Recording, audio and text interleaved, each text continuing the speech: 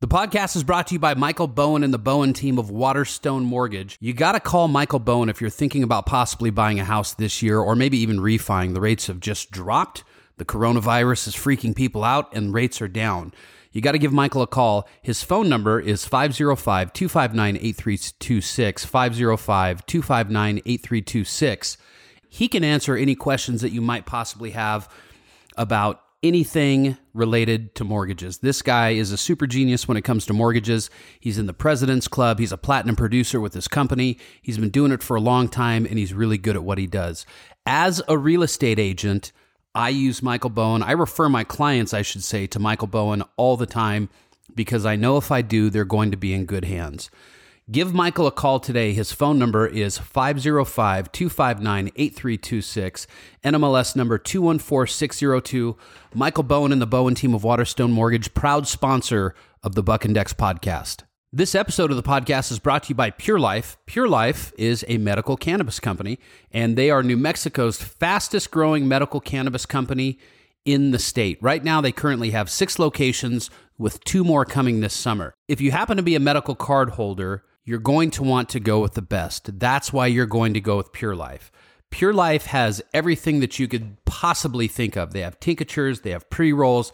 They probably carry more strains than any other dispensary in the state of New Mexico. Their staff is amazing. We actually set up over there a couple of weeks ago and recorded an episode of the podcast.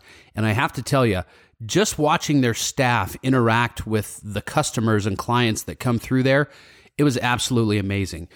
A lot of times when you get into retail, you kind of get those people that just don't really seem to give a shit about you. That's not the case at Pure Life. I saw their bud tenders take the time to get to know people, talk to them. Consummate professionals, 100%. Check them out online, purelifenm.com, for all your medical cannabis needs.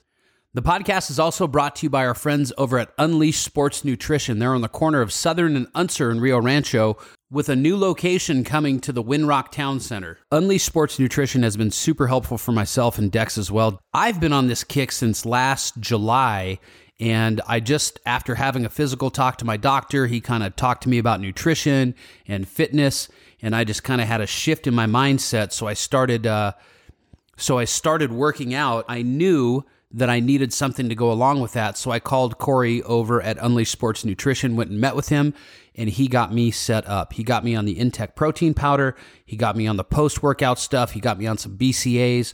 I'm telling you, if you take the time and go in there, spend 20 minutes talking with Corey, he will get you set up and get you dialed into a program that you need. Check those guys out. Unleash Sports Nutrition. They're in the corner of Southern and Unser. Make sure to tell them Buck and Dex sent you so you can get the Buck and Dex podcast deal. Back by popular demand. Come on! It's the worst show in town! And now, the moment you've been waiting for. The world-famous Buck and Dex Show. Here we go. The greatest silver fox that has ever walked this earth is gracing us with his presence, Mr. Chuck Hammond.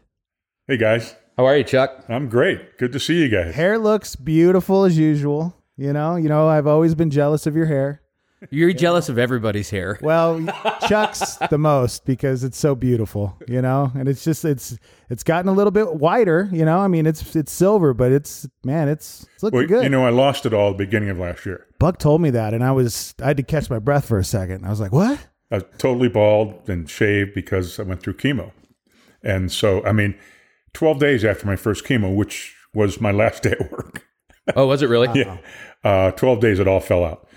And then I did 5 chemo treatments, didn't work. And so my son's wife had been through it. He said, we got to shave your head every 2 weeks for 6 weeks and then let it grow. Yeah. And when I had my hair cut in September for the first time, the gal has been cutting my hair for years, goes, it's thicker, it's curlier, this is great. Yeah, it's back. That's great. And whiter. Yeah, so Chuck was, he was our boss for many, many years. How many years were you over at iHeart Radio as the GM? Well, I was in that position of market manager, whatever. I had like 8 different titles since 2003. Yeah. And I started with Trumper, which became Clear Channel, which came on in 99. Yeah. Yeah, so we're going to get to all the, us getting let go and stuff here in a little bit, but I really want to talk about, the chemo and stuff. I mean, how was that? I mean, what kind of cancer did you have? Or I was diagnosed in 2002 with prostate cancer. Okay. Had my prostate removed in early 2003. It was so aggressive that the cancer cells got outside the prostate, got into my body. And so then I went through radiation and then all kinds of medication over the years and different shots and this, that, and the other thing, and had different reaction to everything. And finally, in December of 2018, my oncologist said, we got to do chemo. Yeah. And Carrie, my wife, sitting there with me, and I go, what about my hair? Right? Like, fuck your hair. Who cares? She basically said, come on, get over it. And he said, okay, well, let's schedule something for January. I said, well, if we're going to do it, let's do it. Yeah. Yeah. And so it was December 28th, which was the last day I was working. And, that's a screwy week between Christmas and New Year's. So I'd given all the managers the week off, and I'd be there. And so I went in and made sure everything was set up for a long weekend, went down, had chemo, came back, closed up the office and left the building, and didn't think anything of it till 12 days later. I got out of the shower, drying my hair, and oh, wow. But I don't wish chemo on anybody. Yeah. It is awful. Yeah. It just, you don't know how your body's going to react to it. Because remember, they're putting poison in your body. Right. Yeah. Yeah. And I play golf with a guy who's a infectious disease doctor, and he said they have developed a replacement for chemo, and it's in testing right now. And it's not pumping poison into your body. But I felt I lost all my stamina, lost a lot of strength.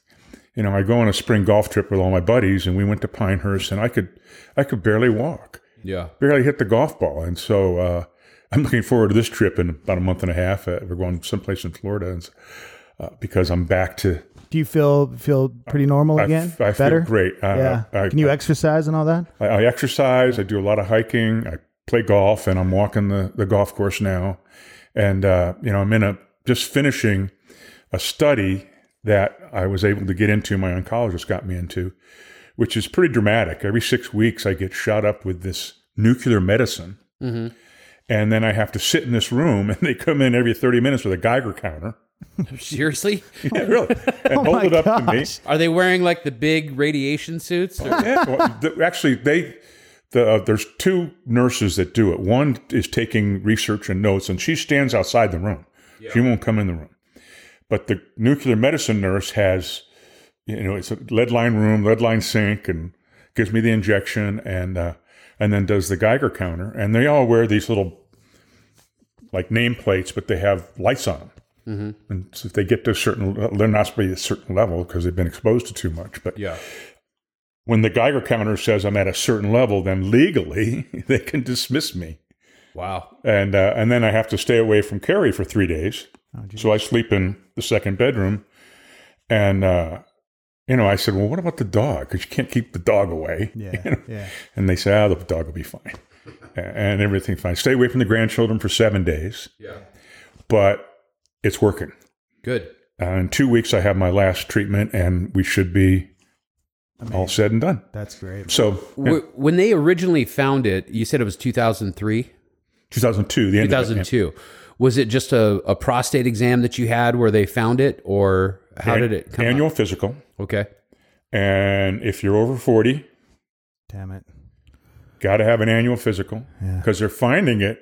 It's a lifestyle cancer. When they gave me the list of things that cause it, I went, check. But it's so it's just normal course. They did a blood test. The PSA came up, and they did the exam. And my doctor said, okay, you got an appointment with this oncologist, whenever it was, in January. And he did the exam and did the biopsy and did all that. And yep, you got it. And here's your alternatives. And we went through all the alternatives, Carrie and I and the doctor, and we decided that because it was so aggressive, let's do the surgery. I mean, there's all kinds of different things. And now there's even other treatments that are less than total surgery. Mm-hmm. And but mine was so aggressive that, and all these medications. So anyway, enough about that. And You're great now. chemo really weakens your body. Yeah, and your hair's back, and it's beautiful. To the point I had blood clots, and I was in the hospital with that, blood clots in my lung, and so. But now, I mean, I feel great. Yeah, no, you do. You look good. I feel really good. I'm out exercising. My golf game could be better. But well, that was kind of always the case, right? Yeah, I mean, that's always the case with everybody. Like your golf game can always be better. Exactly. But I mean, I lost literally 10 strokes to my handicap. Wow. In that period of time, and now I've got about half of it back, and so it's coming. But it's all my friends and family that put me in their prayers, and the support of my family, and certainly the support of Carrie. That has so much to do with it. She's a great woman, man. She really is. I'm really lucky. But she, that kind of support really, really helps. And you got to be positive when you have something like that. And I'm lucky to be surrounded by a great support group. How's retirement going? What's that? Retirement. How is it? Do you love it? Do you miss work at all? Do you? Not at all. Really?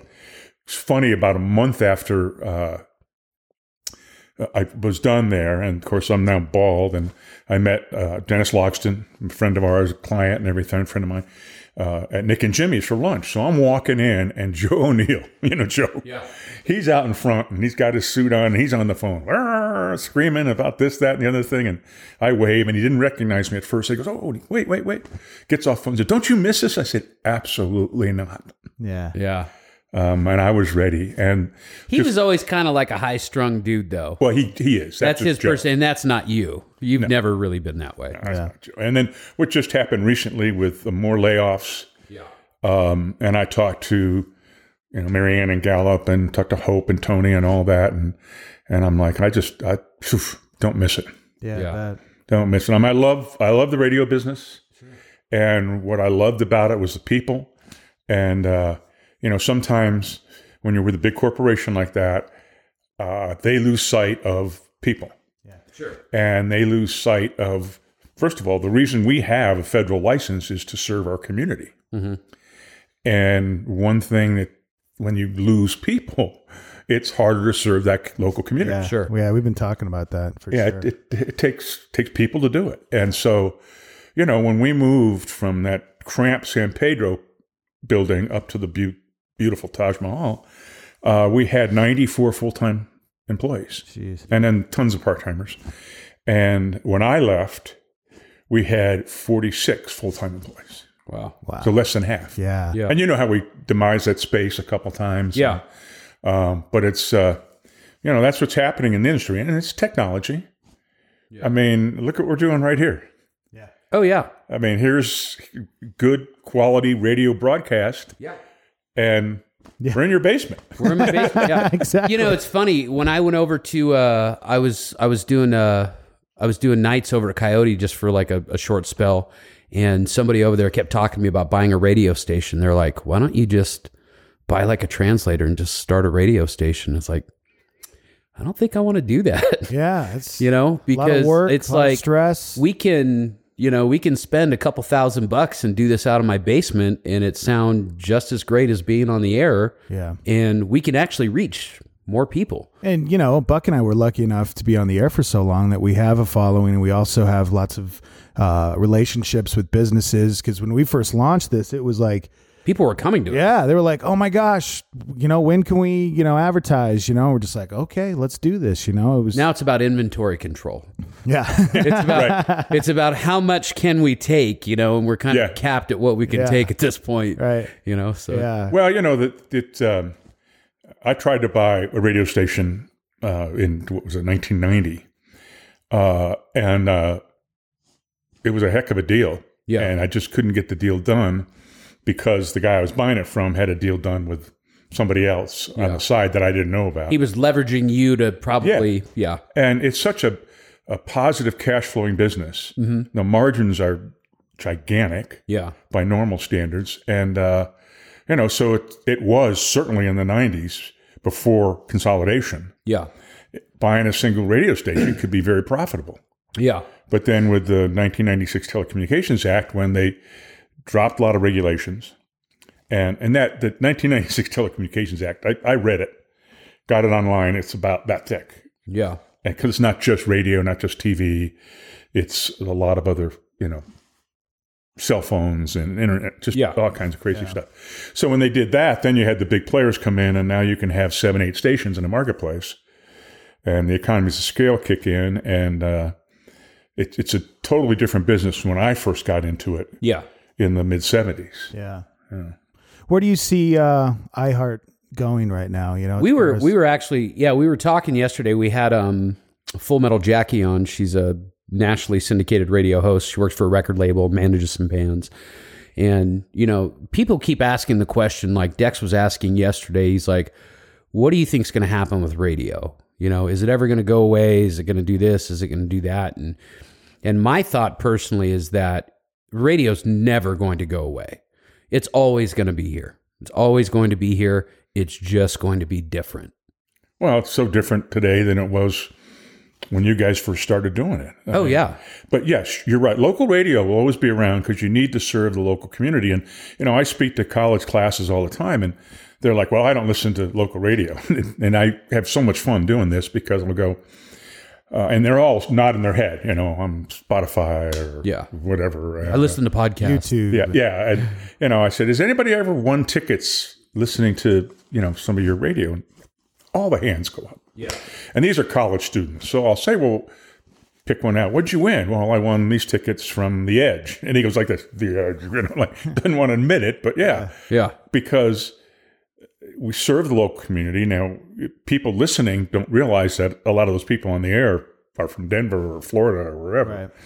But you're still giving local information, weather, news, traffic, when concerts are coming, how you can win tickets and all that kind of stuff. And it serves the local community. And that's why local radio will always be around. But it's going to be different. Yeah. I think over at iHeart now, they have 2 live morning shows, and that's the only live programming they have. It is.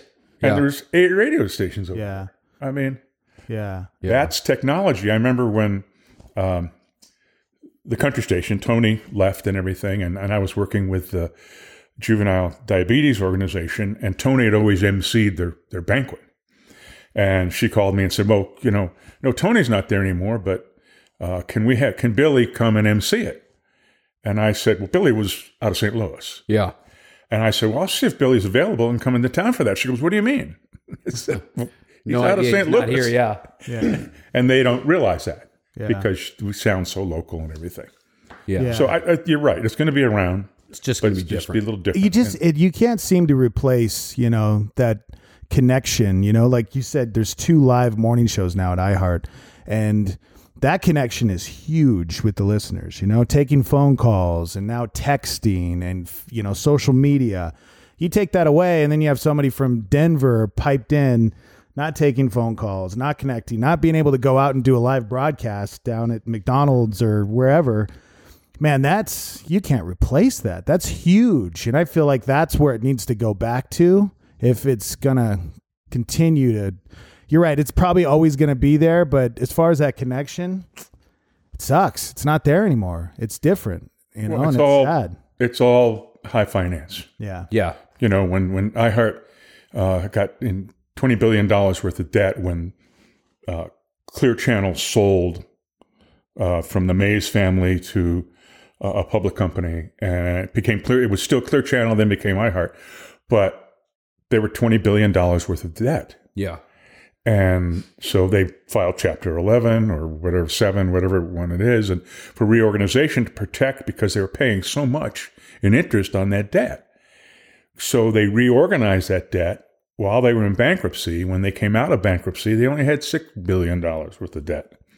And you talk to, and which I have, was Bob Pittman and Rich Bressler, those top guys, and they just talk, finance. And they're like, it's good to have debt. Yeah. There's not $20 billion worth of debt. Right. Oh, yeah. So they come out of bankruptcy, and Liberty Media buys a big portion of it. And Liberty Media is a giant cable company. And they come in and say, we can run this with a lot less people because of technology. And then 1,000 people lose their job in a couple of days. Yeah. Nationwide. And that's, and you can do that. But look what's happened to the Farmington stations. I mean, I don't know what there's happened. 5 stations up there with 3 people. Oh, wow. 5 people in a big building that the company owns, and it's an awful building. But every commercial you hear in Farmington is the same 3 people. right. Yeah, but I used to laugh when I drove to Denver and I listened to Raton Radio, and every commercial is the same guy. Exactly. That's what it was in Montana. When I used to be a production director in Montana, I worked for 5 stations, and I was it. And then I was trying to find somebody. Hey, can you come and get this salesperson come in and record this? Yeah. I need a voice because I'm on every station. Right. It's crazy. So I know how that feels. Well, and when you're with a big company like iHeart, the production people have the ability to put it up on the web. Yeah. So someone in Springfield, Missouri picks it up. So I'll cut this spot. Yeah. And so you do get the diversity of voices, but and so that technology helps from that standpoint. But it impacted a lot of people's lives, and that's the part I didn't like about my job. But that was my job, is to protect the resources and protect the license and play the company game. And I fought it sometimes with success and sometimes without success. They have had different people they wanted me to cut. And no. And I remember saying to the president of the radio division, and I was in Las Vegas for an awards show, and he was there, and we sat down at lunch together, and he'd never had, president of the radio division, 850 plus radio stations. His only radio job had been KISS FM in LA, which is the biggest radio station in America. Yeah. So what's the reality? Yeah. And he said, well, we got to make that cut there. And I said, let me ask you something. If you were to walk down the hall, how many of your building, how many people would you pass that you do not know? I said, well, there's a few. I said, okay, so here's what you're going to do. You're going to walk down, first person you see that you don't know, you're going to lay them off so we can keep this guy. And that person you're going to lay off is probably making 3 times what he is. Yeah. And Greg looked at me and went, well, you make a good point. I don't know that I'll do that, but it saved the guy's job. Yeah. Till just recently. But it's the battle you do when you want to play in corporate America. Yeah. And there's some benefits. The company was great to me. I mean, I retired, and Carrie and I are in great shape financially. We can do whatever we want to do. Is Carrie, is she still selling over there? Oh no, she retired 6 months before me. She did? Okay. Yeah. That's great.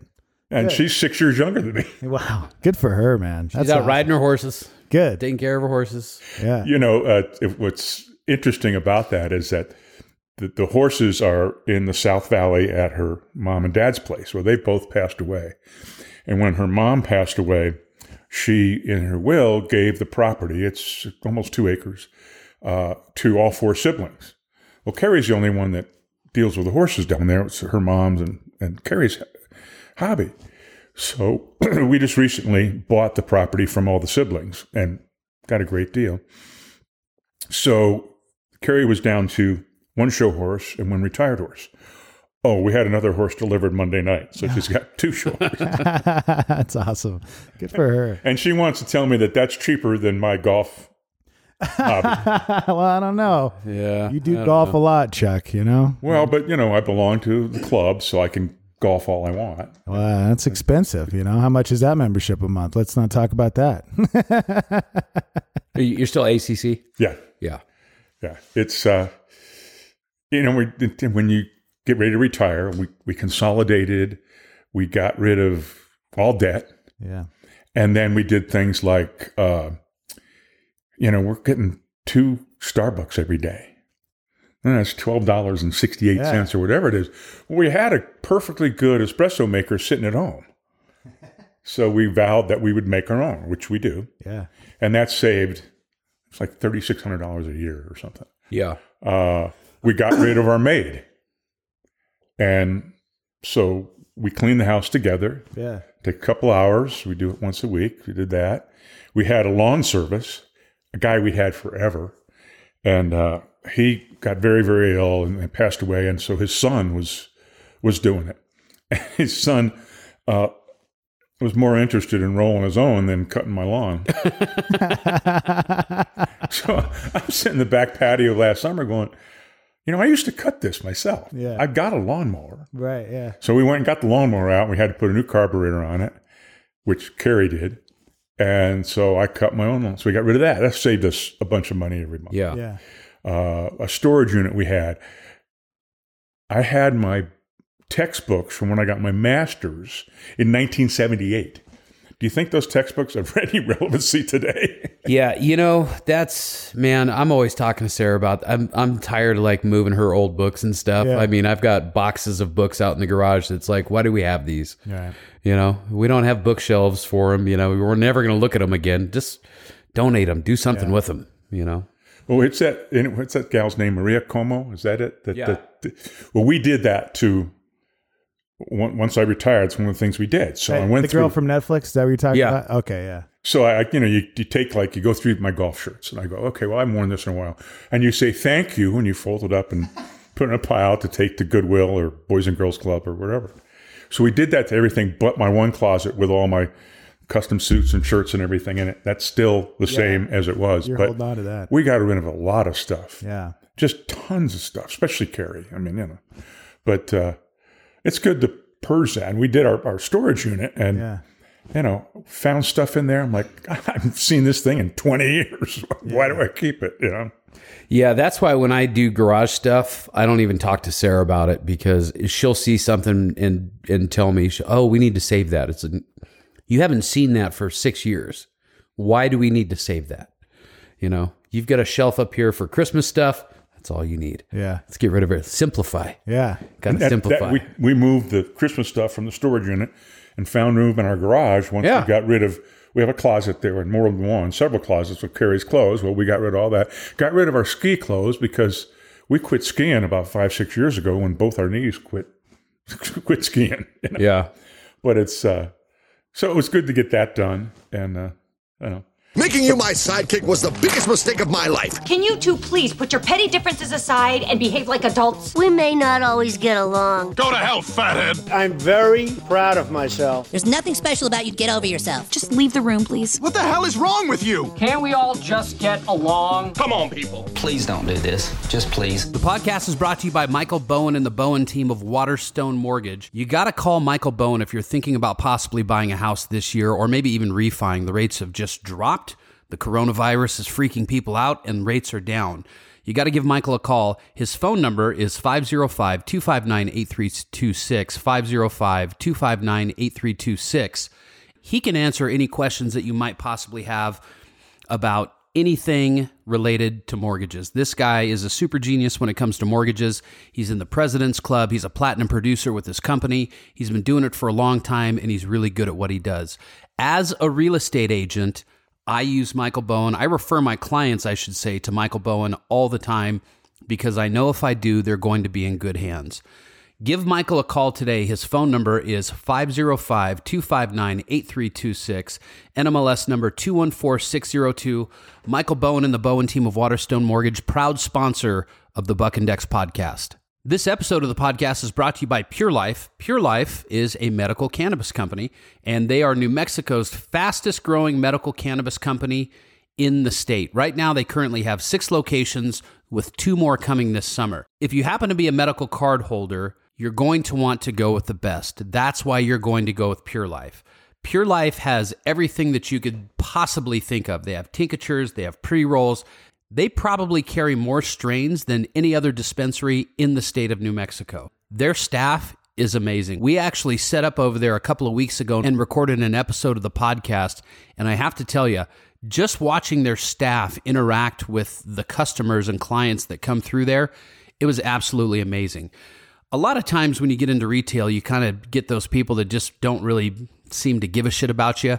That's not the case at Pure Life. I saw their bud tenders take the time to get to know people, talk to them. Consummate professionals, 100%. Check them out online, purelifenm.com, for all your medical cannabis needs. The following program contains material not suitable for children. There is absolutely nothing inappropriate about my program. Today's show is for adults only. It's got a little bit of a zing to it. Due to the graphic nature of today's show, parental guidance is strongly suggested.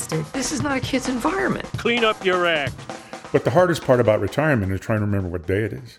Oh, I bet. Yeah, right? Oh yeah, it's like you know what? I guess that's what I'm kind of scared about when I think about retiring.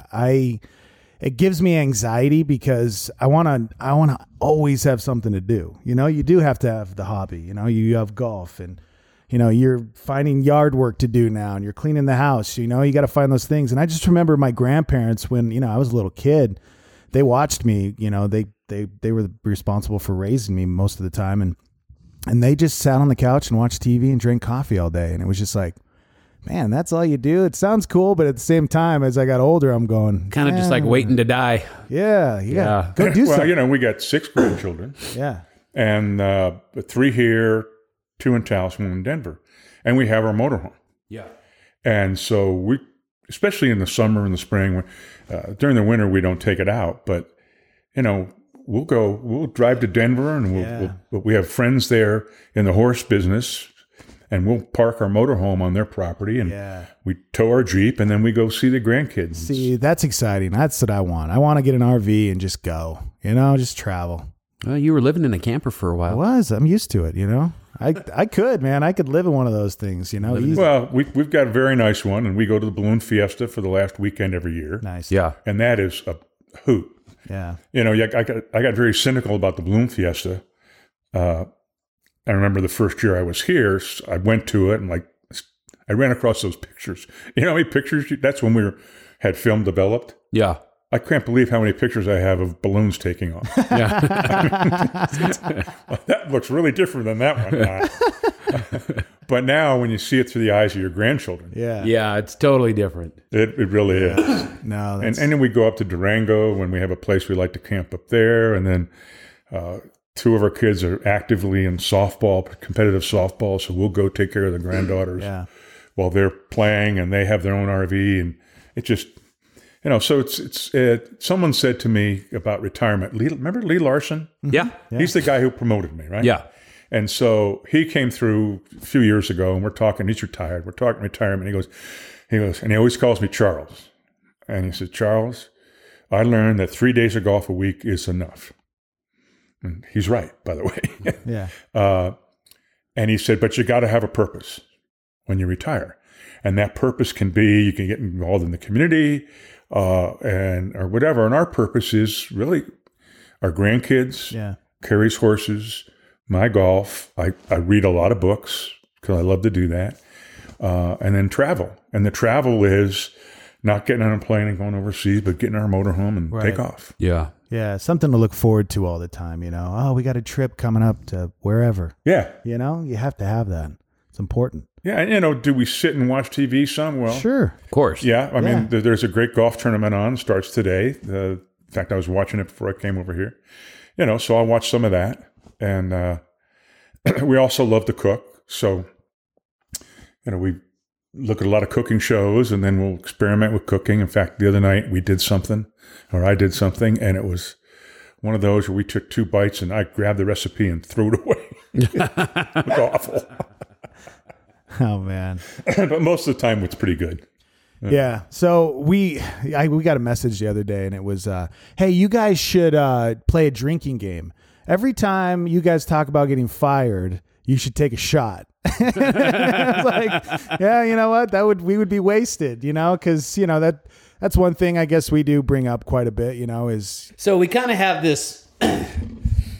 Dex always kind of says, you know, I'm the one that got us fired. And then it's kind of a running joke that we have. Yeah. And I always say that Dex is the one that got us fired for the time that he spazzed out on Baxter. And it was just like the residual of that.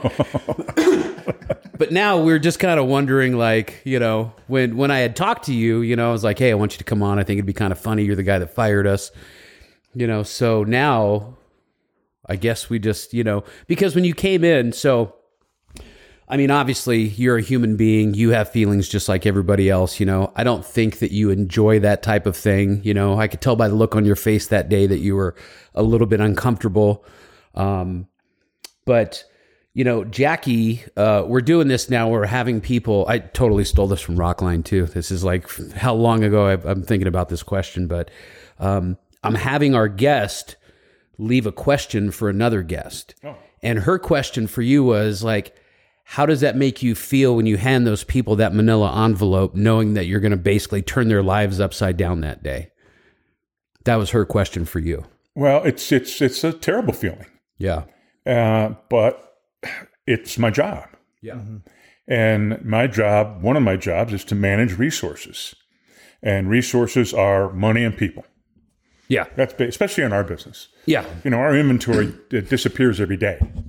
And we get new inventory every day. Yeah. It's not like, and I try to, I got my master's degree in business, and so I have all these inventory management things and try to put a value on unused inventory. Mm-hmm. It's hard to do. But anyway, so managing the resources, and you got to look at what are the ratings, what are the revenues, and where's that going?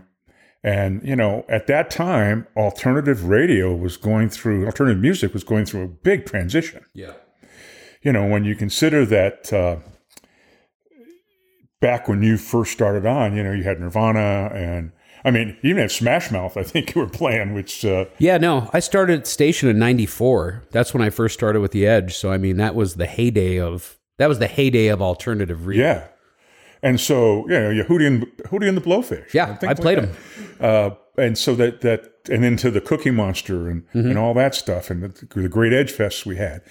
And because it was going through this transition, ratings were becoming very, very difficult. Yeah. But we still had a lot of expense.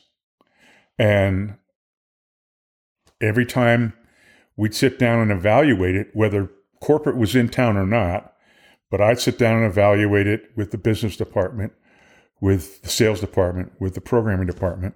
We have to make decisions that are hard. Yeah. And that was a very difficult decision because, you guys had a huge following. Believe me, I learned that week what a huge following you had. Yeah, we had just won the Best of the City or something like that for the Alibi or something like that, like the week before. Yeah. Well, what was crazy is that, the stuff on social media, I got texts and emails and that were crazy. And then somebody copied Bob Pittman on one of those emails. Oh my gosh. By the way, Bob Pittman's chairman of the company in New York City. Did he respond? I got his head of security respond. Oh, what was it? Was it and the guy calls me and said, "There's going to be a protest tomorrow." And I said, "Well, you need me to send people?" I said, "No. First of all, if people are outside this building protesting, I'm not going out and talking to them." Why would I do that? Plus, this is private property. Yeah. We don't own it. The owners have security. Yeah. And we've talked to them, and they'll be available. They'll be wandering around, and and there were a lot of threats of protests and everything, and then there was the TV interview, and which was very interesting how that came about.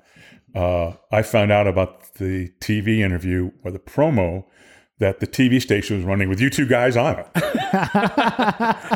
We're going to give you the real story tomorrow, whatever it was. And I got a call from my buddy, the GM of the station, and he said, "Has anybody here called you about an interview?" I said, "No." "Would you be interviewed?" I said, "Yeah, but limited." Sure. And as it turns out, the guy who was the cameraman with the news lady was the guy who set it all up, a buddy of yours.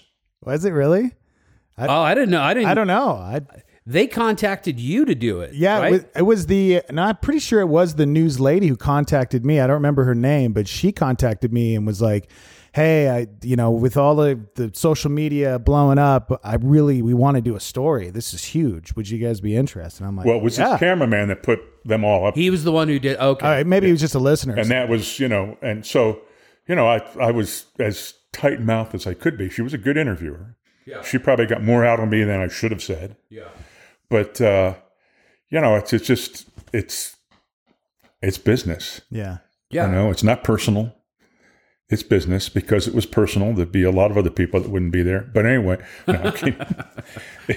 It's tough because, we got along great. Yeah. You guys were good to me, and I hopefully thought until that moment, I was good to you guys. Absolutely, yeah. But, it's the nature of the business. In 2009, when I went to meetings in Dallas, now, when we used to go to corporate manager meetings, we'd get to our room and we'd find a gift on our pillow. And it'd be great. Like one year, it was wireless headphones, and an iPod. and just stuff like that. So we went to Dallas for these meetings, and nothing on the pillow when I checked in. And we were told to bring our laptops to the meeting. Yeah. And when we checked in at the conference center. Oh, is that the thumb drive day? Yeah. Oh, that was the big day. Yeah. Oh, yeah. We checked in, and the first thing they asked is, when is your return flight? Because the president of the company, John Hogan at the time, hated it when he was doing his farewell, thanks for coming speech, and it was half a room because everybody already took off for their flights. Right. Well, he didn't want anybody leaving until he was done. Yeah. And they gave us a thumb drive. Yeah. So we're all sitting down to lunch, and I remember Pam, who ran Austin, had her laptop open, had the thumb drive, and he said, this darn thing is password protected. And we got into the meetings, and then we broke up in the individual markets, and they gave us the password protected for the first group. And I remember it was the promotions department. Yeah. And I'm looking through it, and now Bain & Company, which is the consulting company, they have all these guys, and they're like, these guys all have MBAs from Cornell and Harvard and Yale and blah, blah, blah, blah. And so I looked at this, people they wanted to get rid of in the promotions department, and it was all the part-timers. And I'm like, so I called the guy over, I go, these are all part-timers. Most of that money they're getting paid came from talent fees. Yeah. From remotes and special events that the clients pay. Yeah, it's not hard money coming out, affecting the bottom line. Right. And the guy goes, oh, well, I didn't know that. And I said, well, maybe I didn't learn something about our business. Yeah. Jeez. And he goes, well, I've got an MBA. I said, yeah, dude, I have one too. So don't worry about it. But there were a couple things on there. And so I said when I got to the individual meeting with my boss, I said, dude, these are all, the only promotion assistant they're going to keep was Oreo. Yeah. He was the only one, because they said to me when they called me right before did all the layoff stuff, I was home now, and they wanted to know that is Oreo an Hispanic? I said, I'm not really sure, but I think that's Italian. And they go, oh, and all this stuff. So if he was Hispanic, he would have, yeah. But my boss says, okay, get rid of all those people. So we laid off all the part-timers, and they got severance. Did they really? Yeah, I never heard of that. Wow. In fact, one of them, I can't remember who it was. He was going to USC, and he came back at Christmas, and he said, hey, because he got a letter from me with a check while he was at school saying, you're laid off. Here's $1,200 or whatever it was. Good for him. And he came back and said, look what I bought. I bought this phone on my severance money. But my boss at the time, and he said, just let all those people go, wait 30 days, and hire them back. Oh, wow. And that's what I did. Yeah. And, but there were some other, that was the day. That was the big one, right? That was, was that the second one? His first one was 14 people. Yeah. And both sales and programming and business. And, I'm not bragging on this, but it was 14 people in an hour and 20 minutes. Wow. Yeah. Now, in some markets, the GM would get on the PA system and go, hey, John, come to the GM's office. Oh yeah, gosh. I actually a walk of death. I actually heard stories about that, and I remember when that day happened. I remember Benny was freaking out. There was a guy that worked at the station named Benny, and he was like, he looked like a crackhead the way he was like peeking out windows. He's like, they're walking down the hall, and it's like, well, if it's going to happen, yeah, Buck and I would sit in the studio, and we could peek through the door window, and we'd see you guys just with the manila envelopes. You and Pam walking up and down with and we'd just be sitting there waiting, like, okay, and then all of a sudden 10 minutes would go by, and we'd be like, I think we're okay. With my manila envelope. Yeah, Yeah, it was... yeah, because the day I walked into the studio and saw you in there and the manila envelopes were there, I'm like, fuck. One of the sales ladies... and what I did is I went over to the sales side and to the sales manager's office and brought one of the sales ladies in and went through, you heard the speech. It's all of about 27 seconds, And she said, well, I got a bunch of questions at my desk. I want to go. I said, no. Numbers there's an 800 number in the envelope. That's it. And, if you have any medication, get your purse, your car keys, and see ya. But it's not a pleasant thing. Yeah. No. I didn't feel good about it. When I got back and what compounded for me, and poor me, I'm laying all these people off. I still got a job. But is that my wife was in the business and worked in the building. And I came back and I couldn't tell her. You know, everybody thinks Carrie knew all the inside stuff. She didn't. Right. First of all, it wasn't fair to her. Yeah. To put, hey, I'm going to see all these people. They're going to be gone in 5 days. Right. Have a nice day. You know? Yeah. She knew something was wrong just by my attitude. Yeah. And I finally, you know, after that day was done, I was just like, I was exhausted. I bet. But 14 people didn't have jobs. Yeah. And I did. And then I got promoted. Yeah. Or I got another job title change and a raise. I'm like, there's something really wrong with this. Yeah. Right. You see a lot of that stuff. I mean, you know, these like during the bailouts and stuff, you know, you hear about all these CEOs that are getting these like, a third of the company has been laid off, you know, in the past 3 months. And, here's a $35 million bonus for you, you know, and it's just like, that's Bob Pittman makes $14 million a year. Yeah. That's his salary. Yeah. Yeah. That's not the bonuses. That's, you know. Yeah. And he's had his own boat and plane. And I mean, just, that's a whole different level of stuff. Yeah. But it's, but that, we had great benefits. In fact, retiring, that was one of my hardest things. 2 things was, one, setting up my home office. Because when I had IT stuff, I'd just go. You called Jeremy and he would come to Chuck's office. Yeah, right, yeah. Well, I called Jeremy and said, come to Chuck's house. Yeah. And he got me all set up and we paid him for that and fed it. We always fed him whenever he came over. And then healthcare. Yeah. Because we'd always get that email from corporate. And if you want to keep the same thing, press this button. Bing, done. Yeah. And I signed up for Medicare. I was 69 when I retired. I was signed up for Social Security at 66. And there's some math issues with that. I won't go into it. But anyway, so I had Medicare A, which is nothing really. So when I went to sign up for Medicare B, which when you retire, you need that because it's good health care. Well, since I'd done A online, I had to go downtown to Social Security to do Medicare B. Yeah. You ever been down there? Oh, it's a shit show down there. Oh, yeah. Oh, God. Yeah. I was there for 3 hours.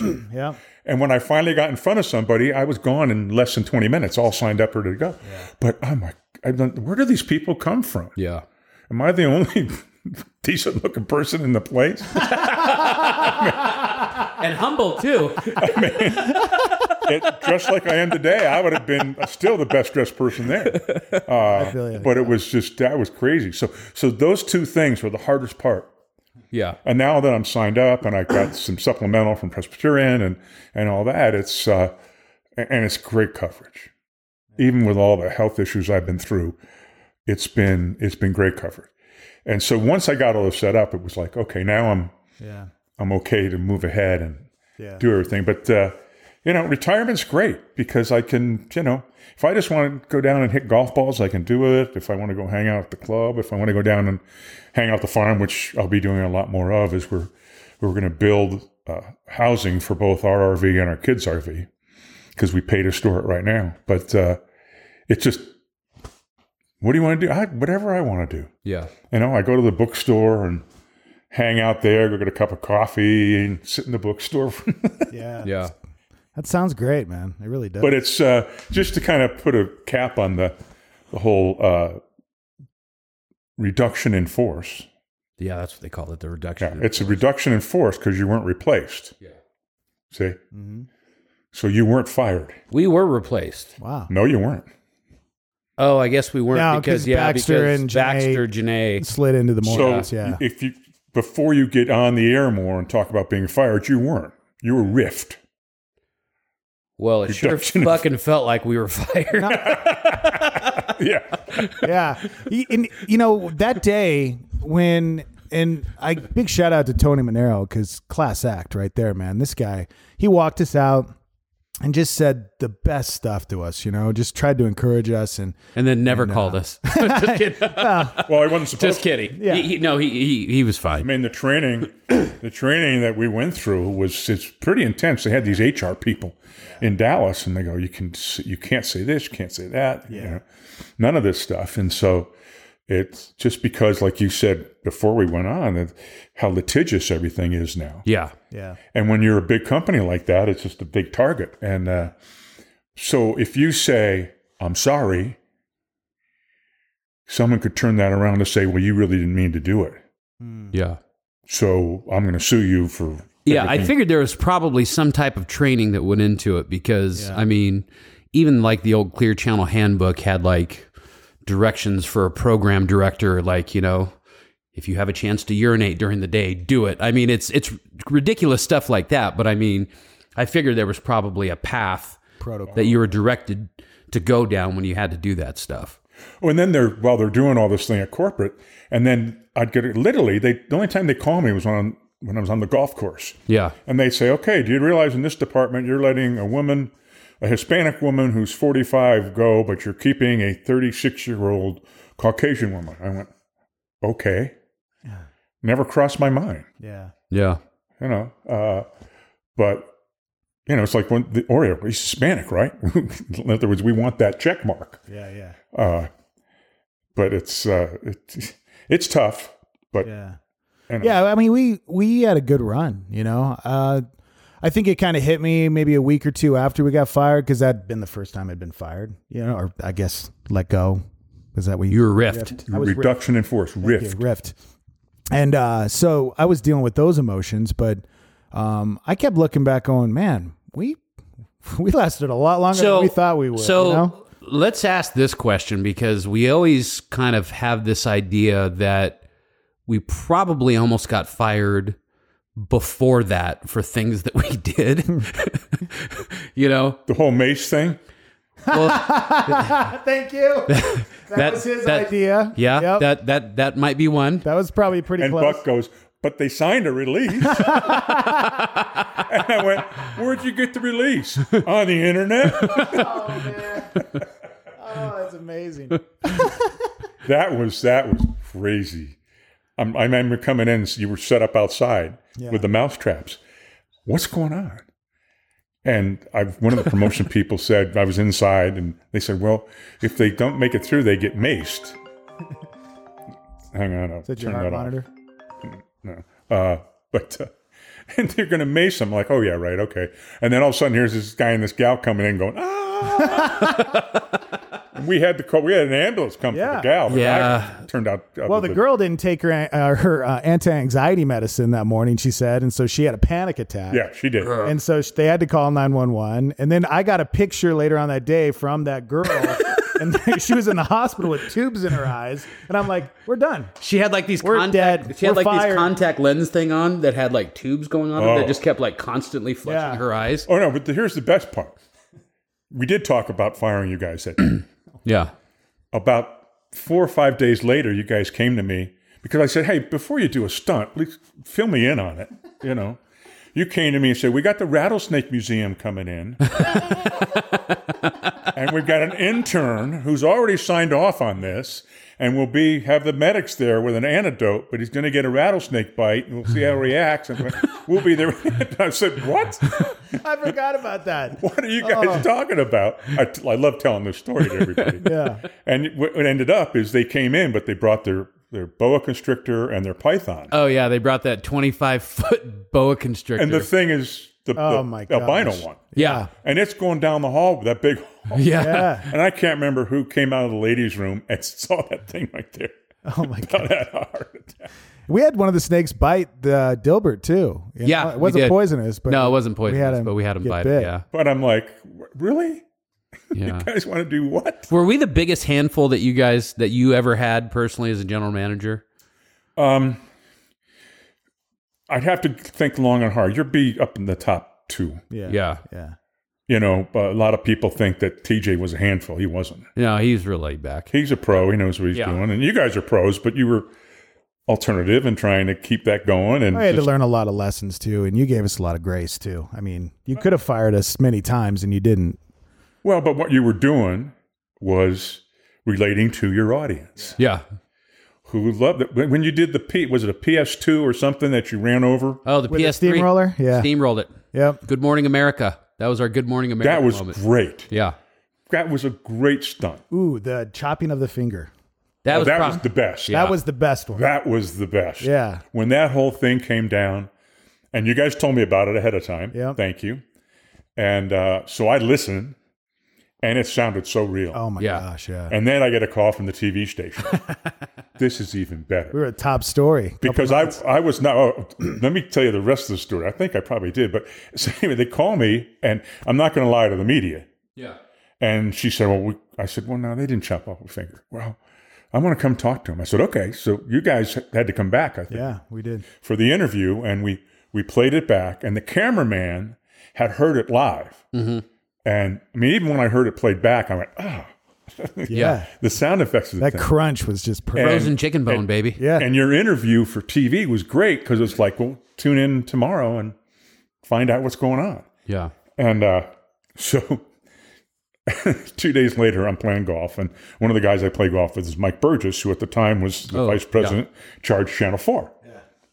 And I went up to Mike beforehand. You know, he's a grumpy guy. And he's, by the way, a really good friend of mine. And I said to him, like, hey, thanks for the great coverage of the Edge and Buck and Dex and the finger thing. And he goes, you don't know the whole story. What's the whole story? Well, KOB-FM ran Channel 4 News. So the news lady gets on live on KOB and starts talking about the Edge and the finger cutting. And they had a new program director who just went off on Burgess. And I went, that's even better. And he's like, yeah, they not only did you get the first story all night long on Channel 4, but you got a lead on KOB-FM the next day. That was great, man. That's amazing. That was one of that was probably our biggest one right there. That was a great one. Yeah. That was a good one. Because people, they had to watch the full video, because at the end we were like, we were holding the chicken, and like we didn't cut his finger off, but you had to watch the whole video, and nobody watches the whole video. No, that was a good one. And so you know, the whole thing that you guys related to your audience, and your audience responded. Yeah. Much to my dismay. And I was getting all these emails, and they're copying John Hogan on them. Yeah. And I had a set answer that I just attached and hit reply, and it would go out. Yeah. And Hogan asked me at a meeting, he said, I hope you responded to all those. I said, I think I responded to all of them. He goes, oh, thanks, because I just deleted them. I said, okay, that's fine. It's my job, you know. But, and I heard about it for easily 6-7 months afterwards. Yeah. Because all my buddies' kids are like, you play golf with that guy? Yeah. Another story that kind of stands out is when you called us in your office and you said, you asked us about a bit that we did called Joe and the Deaf Guy. Oh, yeah. Oh. This never made any sense to us because, so you get a complaint from a deaf person, and it's like, how the fuck did they hear the bit anyway? Yeah, exactly. Seriously, it's somebody like signed them, you know, probably. They were signing along with it, and they're doing, you know, it's like, how did that happen? Well, it wasn't from that person. That person had their organization. Oh, wow. Complaint. And I'm so a like, bunch of people that can't hear are complaining about something. Yeah. And I listened to the bit, and I'm like, oh, that is so politically incorrect. So that's why you guys are in my office. And we were like, Chuck, it's one of the biggest bits we do. One person complained, we can't get rid of this bit. People love it. Well, it was one of those bits. It was very, I'd say 50% loved it, 50% hated it. You know, it was. Well, we had to stop doing it because I think that's when I was dating Sarah. I started seriously dating Sarah, and her mom's deaf. Oh. Okay. And so Sarah, she had a talking to with me, and she was like, And I was like, okay.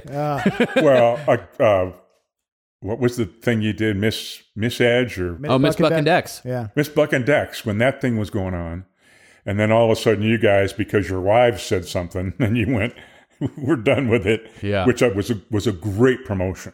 Oh yeah, great. Oh, we got so many hits from that, man. Yeah. Yeah, that was a really good promotion. Again, very lifestyle. Yeah. Very relatable to your audience. And that's the thing that, in my position, if really going through Tony or Phil or whoever the program director is, but making sure that everybody is relating to their individual audience. Right. You know, guys do a bit that you couldn't do even on 94 Rock. It wouldn't relate to that audience. Yeah. You know, and certainly not on The Peak or Big Eye or Hot or any of those. But they do bits too that wouldn't fly on your station. Yeah. And so that's what makes really good local radio, is relating to your audience. And the people that do it well get good ratings. But then you guys just were in a format that went through a really big change. Yeah, I think too that, you know, a lot of, I mean, you're kind of handicapped here in a sense, as far as it's kind of a niche format, basically, you know, and the way that they monitor and quantify that is through paper diaries. Right. Because it's still on paper diaries, right? Yeah. Yeah. So, I mean, we're like half of the country, you know, what is it? I don't know, market 50 and below or something, or 60 and below, they still use paper diaries. Yeah, I think it's 50. Yeah. Yeah. And so, I mean, you can't really get a true picture of things. Until you can really monitor it like Nielsen does for TV, because somebody turns the TV on, they know they're watching, you know, and that's changed. Has it? Tremendously. Yeah. Because they've left the black boxes in Albuquerque for TV, Nielsen has, but they're not doing diaries with Nielsen. What they're doing is extrapolating viewership in Albuquerque based on Denver and Salt Lake City viewership. Oh, really? Oh, it's awful. Wow. If you want to get TV GM all spun up, ask them about it. Jeez. And so what they've done since I left is Nielsen bought Arbitron. Mm-hmm. Nielsen's giving you actual real monthly ratings, not trends like we used to see. Yeah. These are real, where they've weighted them and everything. And I really haven't seen any of that, so I don't know how that's working. Yeah. But the diary method, you're talking about 770 people telling you what 700,000 people are listening to. Yeah. Yeah. It's crazy the way they monitor. But it's the only game in town, so we had to work it as best we could. Lemons, lemonade. That's the way it works. Yeah. Yep. Get lemons, make lemonade. Yep. So then I wasn't the one responsible for getting us fired. Neither one of you were, or both of you were. Okay. So let's either way you want to say it. Okay. And you didn't get fired. Okay, we got riffed. So, because when people ask me, because that's the number one thing. Why did you get fired? What I tell them, I feel like I almost nailed it, because I said my go-to answer is, listen, ratings were good. You know, we were doing great. Yeah, they were okay. They were up and down. They were just okay. You know how the rating system is. Yeah. It's bullshit. So it's like, okay. For some reason, I felt like this, in my opinion, the sales staff just they weren't selling the station like they should have. Revenues were down. Revenue was way down. For whatever reason. And so therefore, how do I justify paying? Buck and I were making a good salary. We really were. You were. We were doing very well. You were doing very well. When you took your salary and bonuses and put that together against the revenues, it didn't make sense. That's what I tell people, you know. And you're right. And that's really what I thought. Yeah, that's kind of the answer that we... Let me tell you about being fired, though.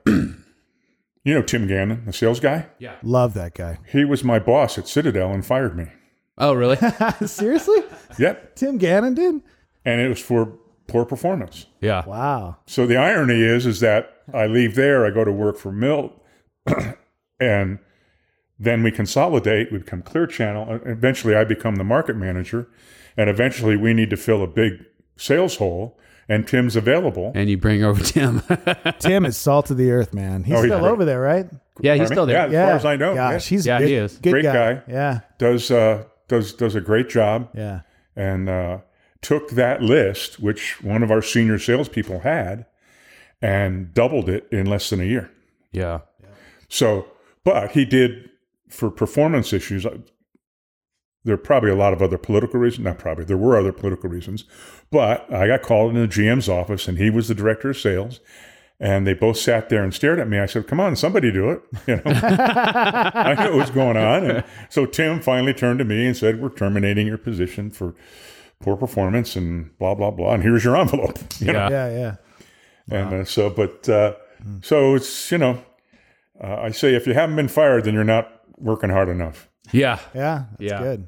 You know, I'll tell you though, it was kind of a blessing. I mean, as far as just like financially, because it was actually a really big blessing for me, because if that wouldn't have happened, I wouldn't have started to accelerate in this real estate thing that I've been doing. I mean, and it's, you know, I'm selling 10, 12 million bucks a year by myself in real estate, you know, that's a lot of money. Yeah. You know, it's good. And it's been helpful for my family. So I'm just glad we got that 6-month severance to help us through that. Well, you know, when it happened to me, you know, we always think, oh my God, this is awful. And it turned out much better. Yeah. Yeah. You know, I got one of the great positions in broadcast in the state of New Mexico was the position I just retired from. Yeah. It's been 14 months. Since you retired? Yeah. Yeah. You know, and then now that the health issues are pretty much past, I'm like full speed ahead. Yeah. You know, the grandkids yesterday, 2 of them, and they're getting so big. They wear me out. If you want smaller kids, I can bring mine over to you anytime and just dump them off. Give you a couple hours. We had all 6 for my 70th birthday. And Camber, our 9-year-old, her birthday party, we combined them. Gosh, she's so 9 We're all already. there. And I tell everybody that, you know, because my granddaughter from Denver was there, the 2 grandsons from Taos, and the ones here. So all 6. And they all brought me a present, a cold. Yep. They're Petri dishes. Yeah. You guys know. Yeah. Dude. Your kids are grown. How old are yours now? Jeez. 4, 6, and 7. Wow. Yeah. Last week, everybody was out of school all week because they were all sick. And then Sarah got sick. She's an OR nurse. She works at the OR at Press. And she only works Wednesdays and Thursdays. And she went to work Wednesday, came home, and she was like, I think I'm getting sick. And then she was in bed Thursday through Sunday. And so I was the only one that had a strong constitution that didn't get sick, but everybody else got wiped out last week. Yeah. Kids. I don't miss those days of getting sick all the time. Oh, it's just, it's crazy what they do, but it's so much fun. Yeah. You know, Christmas is so much fun. Oh, yeah. As Dex and I were talking about it, when they're little, like our grandchildren are, Yeah. you know, for $500, we can buy all 6 of them more Christmas presents than they can imagine. Yeah. But as they get older, and you're still young, so you can see. But as they get older, they're going to want phones, and our 9-year-old has a phone. That's great. Yeah, no, She said, just pop up. What's your phone number? I want to program you in. She'll text me. How you doing? Yeah. She's 9. That's insane. Yeah. No, Ella, she's the 7-year-old. She asked me for a phone like about a month ago. She's like, "Can I have a phone for my birthday?" And I was like, "No, you can't. I'll get you an LOL doll." You don't get any technology until you're 15. Yeah. Well, and they all have iPads. Yeah, all of mine have iPads. And they're all hand-me-down iPads. Yeah. And they're on them all the time. In fact, I said, you got to put some limits on them. Yeah. And they have. And some already had limits on them. But it's crazy, the technology, and that how these kids are growing up with it and know it. And that's where I was going with, you know, with radio, is that my kids are teenagers, and I don't think they've ever turned on an FM radio. Yes, they have. I really don't think so. I mean, if they did, they were younger, and it was their mom was in the car, or I was in the car. But for them, they're always YouTube, Spotify, YouTube Music. I mean, it's not in their brain to turn on an FM radio. It really isn't, you know? So that's kind of where I was going with that, is like, what's it going to be like when your grandkids are grown up, you know? Because technology is growing so quick. It'll still be there. It's evolving. I mean, radio's still going to be there no matter what. Right. It's And radio with the streaming now, you know, I mean, that's really iHeart. That's their big thing, the iHeart radio app, you know? That probably saved all them. The blogs and everything they're doing. And, you know, I mean, I have that iHeart radio app. I still have it. We're on that. I use that when I exercise and when I drive. You know, I'll stick in, you know, my earbuds, and we can listen to this on iHeart radio app when it's uploaded. Yeah, it's funny. iHeart was actually one of the first people to approve our podcast. Oh, really? Yeah. So is it on iHeart? Oh, yeah. Yeah. We're on all the major platforms. We have people listening to us now in 50 plus countries. Wow. Every state in the United States. I mean, we truly are world famous at this point, you know, because I mean. So what's it called? Buck and Dex? The Buck and Dex podcast. Okay. Yep. Yeah, that's great. Yeah. No, it's just when they took that one station, the AM, which they wanted to take it all comedy one time. And they're always coming in because, not generating a lot of revenue. It was profitable. Yeah. There's no cost to it. And then they came in and turned it into all podcasting. Smart. Yeah. Yeah. It's crazy. Everybody has a podcast now, Oh, yeah. Everybody does.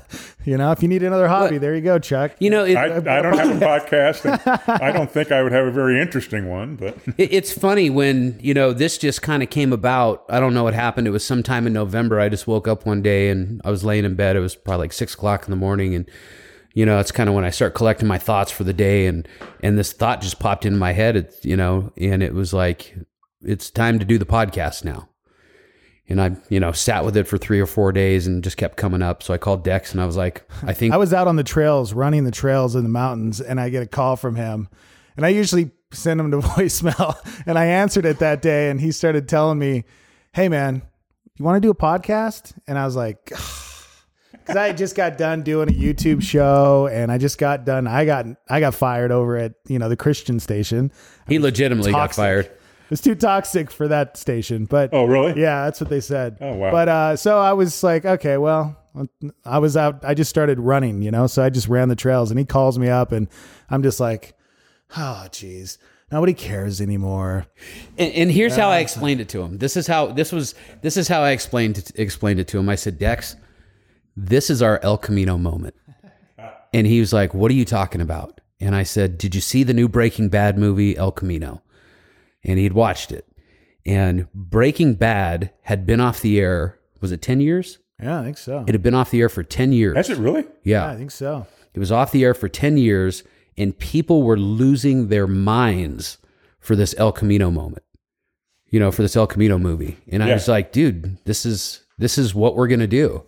And we launched this social media campaign, and it went nuts. It went absolutely nuts. Yeah, I was even the first episode. I'm just sitting there like, yeah, he was a real dickhole during that first episode. Yeah, he was. Well, and it's different. Sounded like he didn't want to be here, and it's like, you know what, dude, just go all in. Well, it's gonna be fine. Doing a podcast is a little bit different than doing the radio show because at least when we were doing the radio show, I have the board and I'm in control of running the commercial sets and timing it out and then doing the sound effects. And I mean, that to me was an art, and it was so much fun to be able to just create, with the music beds and sound effects and all that kind of stuff. And so now it's just like, we just turn the mic on and hit record.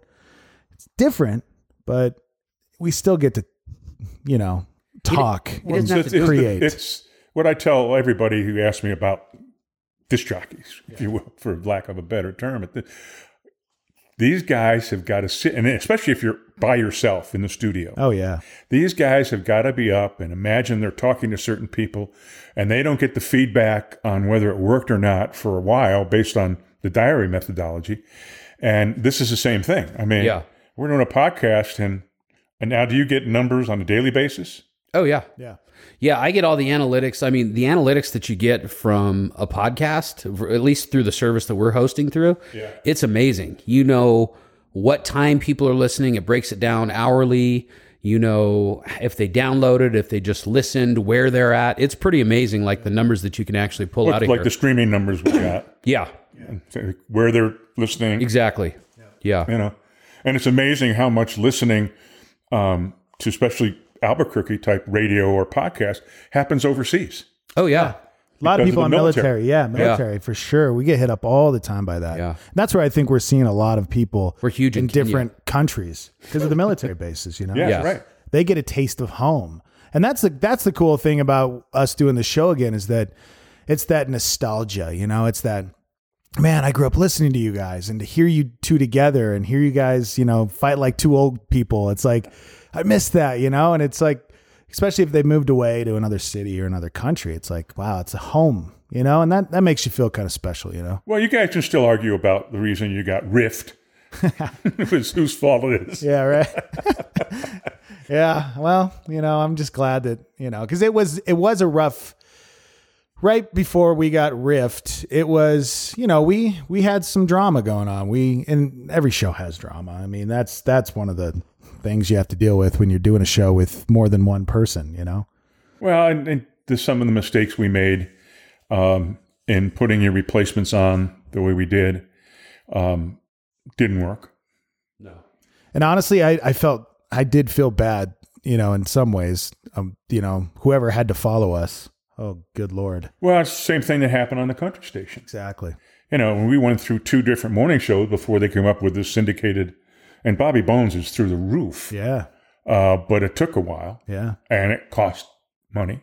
Mm-hmm. And, one thing corporate doesn't want to hear is that, we made a mistake in letting these guys go. It cost us revenue. Right. Well, then why'd you let them go? Well, because you're on my ass about bottom line and everything else, and that's, I had a lot of fun when you guys would bring me in the studio, or I'd go to someone else's studio and we'd talk trash about whatever. And that was fun. Going out on sales calls, dealing with the sales department, that was fun.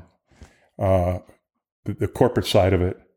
And I kept a lot of that away from the radio station, from the people there. And that was my job. Yeah. And, I'd get on the phone with these guys sometime and say, this is all BS. It's not going to happen here. Yeah. And I did that. I did that several times where I thought I was going to lose my job. Yeah. And and what's interesting, because of my years in the business, because of my years in that position, and pretty successful the whole time. We had our moments, but mostly successful. I got away with more than somebody new in that position would get away with. Yeah. Because they knew that, hey, this guy, we've met with him, we've sat face to face with him. He knows what he's talking about. And better yet, he's got a great staff. Yeah. And Monero. He's top notch, man. And, letting Bill May go was hard. And that really, really was hard on me. But because Bill's great. Oh, yeah. And we were lucky that we had Tony there. And Bill ended up doing fine. The funny part is that the corporate guy, I'll say his name, Darren Davis, and he's done real well corporately, but he's the guy that wanted Bill gone. Really? How come he didn't want him? He didn't like Bill? Oh, they clashed initially. Oh, really? Darren's gay. Yeah. And Bill's the... Seems like he's gay. Gayest straight guy or whatever, exactly. But he's not. Yeah. No, he's not. And so they clashed. And when that came down, I said... and one of the things John Hogan had said at this meeting, the first one of these meetings, said, okay, now you're going to still make a lot of decisions on your own. You're going to make a lot of decisions in concert with your senior vice president, and some decisions will be made for you. So I'm sitting in this meeting, and we're going through the promotion staff, sales staff, finally come to Bill. And I look at Mark, who was my senior vice president, and I said, well, I've got about a 10-minute dissertation on why we need to keep Bill. And I looked at Mark, and Mark goes, this is one of the decisions that's being made for you. Oh, wow. Jeez. Oh, my gosh. And that was hard. Yeah. And Bill knew it. Yeah. Yeah. When I came back, I couldn't tell anybody, not even Pam. She didn't even know. She knew the day before when all the paperwork came in. Yeah. And we had to put 14 packets together. Yeah. But it was fun. I'm glad I was in the radio business. Yeah. I had a good time. I don't miss it. But, I had my first job when I was 14. Yeah. And I retired at 69. Yeah. So I put my time in. Yeah, you did. You had a good run. Had a good run, and we got a lot of things we're doing, having fun with. And, good. And Carrie's got her 2 horses. Got her. Yep. So she's happy. She's got three horses, right? 2 show and 1 retired. Right. New horse came on Monday. The new horse came Monday. The old retired guy, he's 25. Wow. And he was a great champion show horse. He really, and he still thinks he is, but he doesn't move so well. Yeah. But, it's,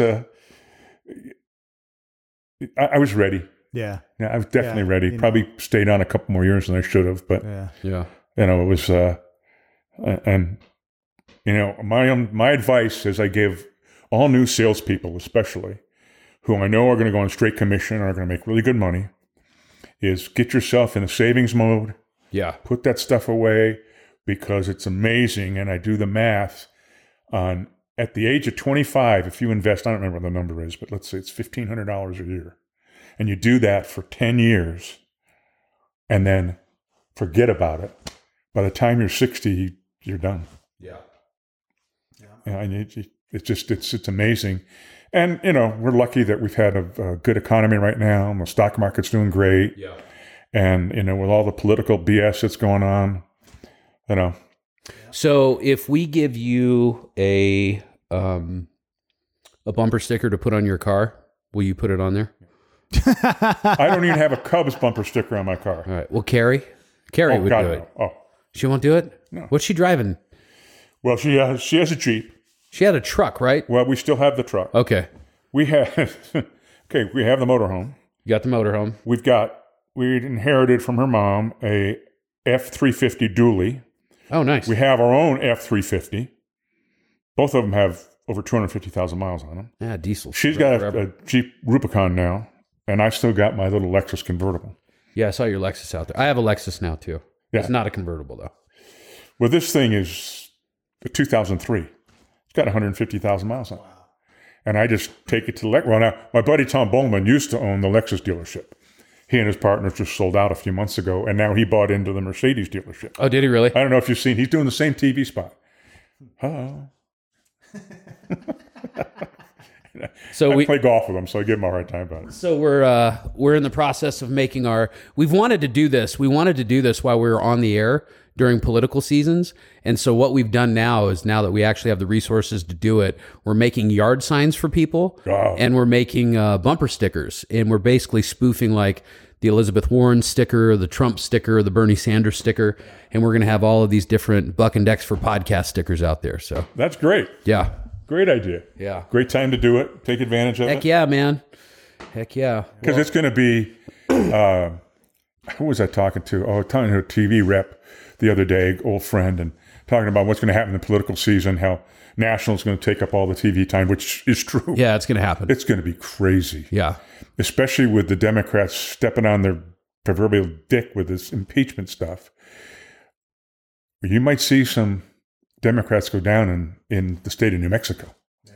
Oh yeah, which would be unheard of. Well, Trump started actually doing stuff here. I've noticed that Trump started doing stuff here probably about a month before the impeachment stuff started, and they started attacking certain people. And he's said he's trying to flip New Mexico to red. I don't think you'll flip it to red, but I think you could win. I think they'll win the seat in the South. Because that's perennially been a Republican one. Yeah. When Steve Pierce had it. Yeah. But I think that one, District 1 here, I don't know. Deb Haaland's done some good stuff, but she's a Democrat. You think Ronchetti's got a... Well, he's got such a familiar face for people, and like people, his name recognition is through the roof. But this has happened before, right? There's been other people. Not like that. Like Larry Aarons ran, and that's different. Yeah. Okay, a radio guy running for an office is completely different. Yeah, you're right. Than a guy who's been on TV forever. No, it's true. And he has Totally those rosy cheeks, man. They get me to vote. Ben Ray, and I've known Ben Ray for a long time because I spent a lot of time in Washington and in Santa Fe, lobbying for the broadcasting industry because I was chairman of the broadcasters for several years. But Ben raised a lot of money, and he'll raise a lot more. If Ronchetti can get through the primary pretty unscathed without having to spend a lot, then he'll have a lot of Republican money behind him.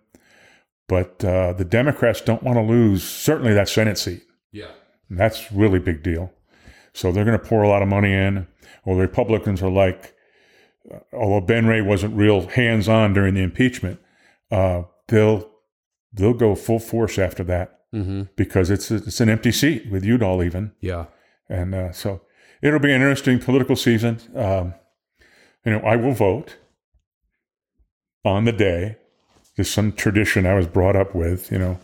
Some old habits don't die, but I will vote. But it'll be real interesting to see what happens nationally, but especially in this state. Yeah. With 3 Democratic House seats, a Senate seat open. Yeah. And that's a great idea to do those bumper stickers like that. Oh, yeah. I just don't put stickers on my car. Okay. Yard sign? Actually, my next door neighbor, who's a diehard Democrat, he's always coming over, because I'm a registered Democrat, although I don't always vote that way. but he's always over having me sign petitions and stuff. He's a great guy, but he does yard signs, so maybe I'll put one in his yard. Okay. There you go. You know what we could do if you just want to kind of toy with him a little bit? We can give you one of the ones that looks like a Trump sign, but it's actually a Buck and Dex sign, and he'll lose his mind. He'll come over and probably take a piss on your begonias or something. Who knows? Well, and he doesn't take care of his front yard as well as we take care of ours. So I could probably put it in there, and he might go unnoticed. But yeah, I'll get a yard sign. All right, good. And my wife won't let me put it in our yard, but okay. Well, this was fun. This was fun to catch up. And, yeah. You know, we haven't seen you in a while. It's good to see you guys. Thanks for reaching out. And hey, no, thank you for everything you did for us. I mean, we wouldn't have been able to do what we did without the support from you. And, you know, I mean, I always tell people, Chuck is one of, you and Bill May, top notch, two of the best bosses I've ever had. And love me some Bill May. Really, because of you guys, we were able to grow and become who we were, you know? Yeah. You guys build a franchise, no question. Yeah. It just, ran into the great buzzsaw of economics. Yeah. You know, and, I used to say, you guys were the first people, I think I said, the fucking Buck and Dex guys. And shake my head. And Bill May was, because he just loved that station. But he'd come in and go, calm me down, Chuck. Let's talk about this and fucking Buck and Dex this and that. And he's just, and now, before I left, I was saying about different people on morning shows, and Tony was going, now, Chuck. That's great. I won't go into all that, but it's, it's fun managing morning shows that has talent, who wants to succeed, who does different things. And when you can piss off the general manager because you did a stunt, that you're doing a lot of things right. Yeah. Yeah. Well, not a lot of... well, we did a lot of stuff right then. Yeah. Not a lot of personalities have bosses that are like that, not a lot of DJs. So, I mean, that's why I think you see a lot of people getting fired in the business, because, you don't have good people that you work for. So thank you. Well, I was asked several times from when I turned like 62, they'd say, well, when are you thinking about retiring? I said, I really don't know. I don't have a timetable. And they go, well, you're here as long as you want to be. You're doing great. And then they'd ask this question, what do you attribute your success to? Buck and Dex.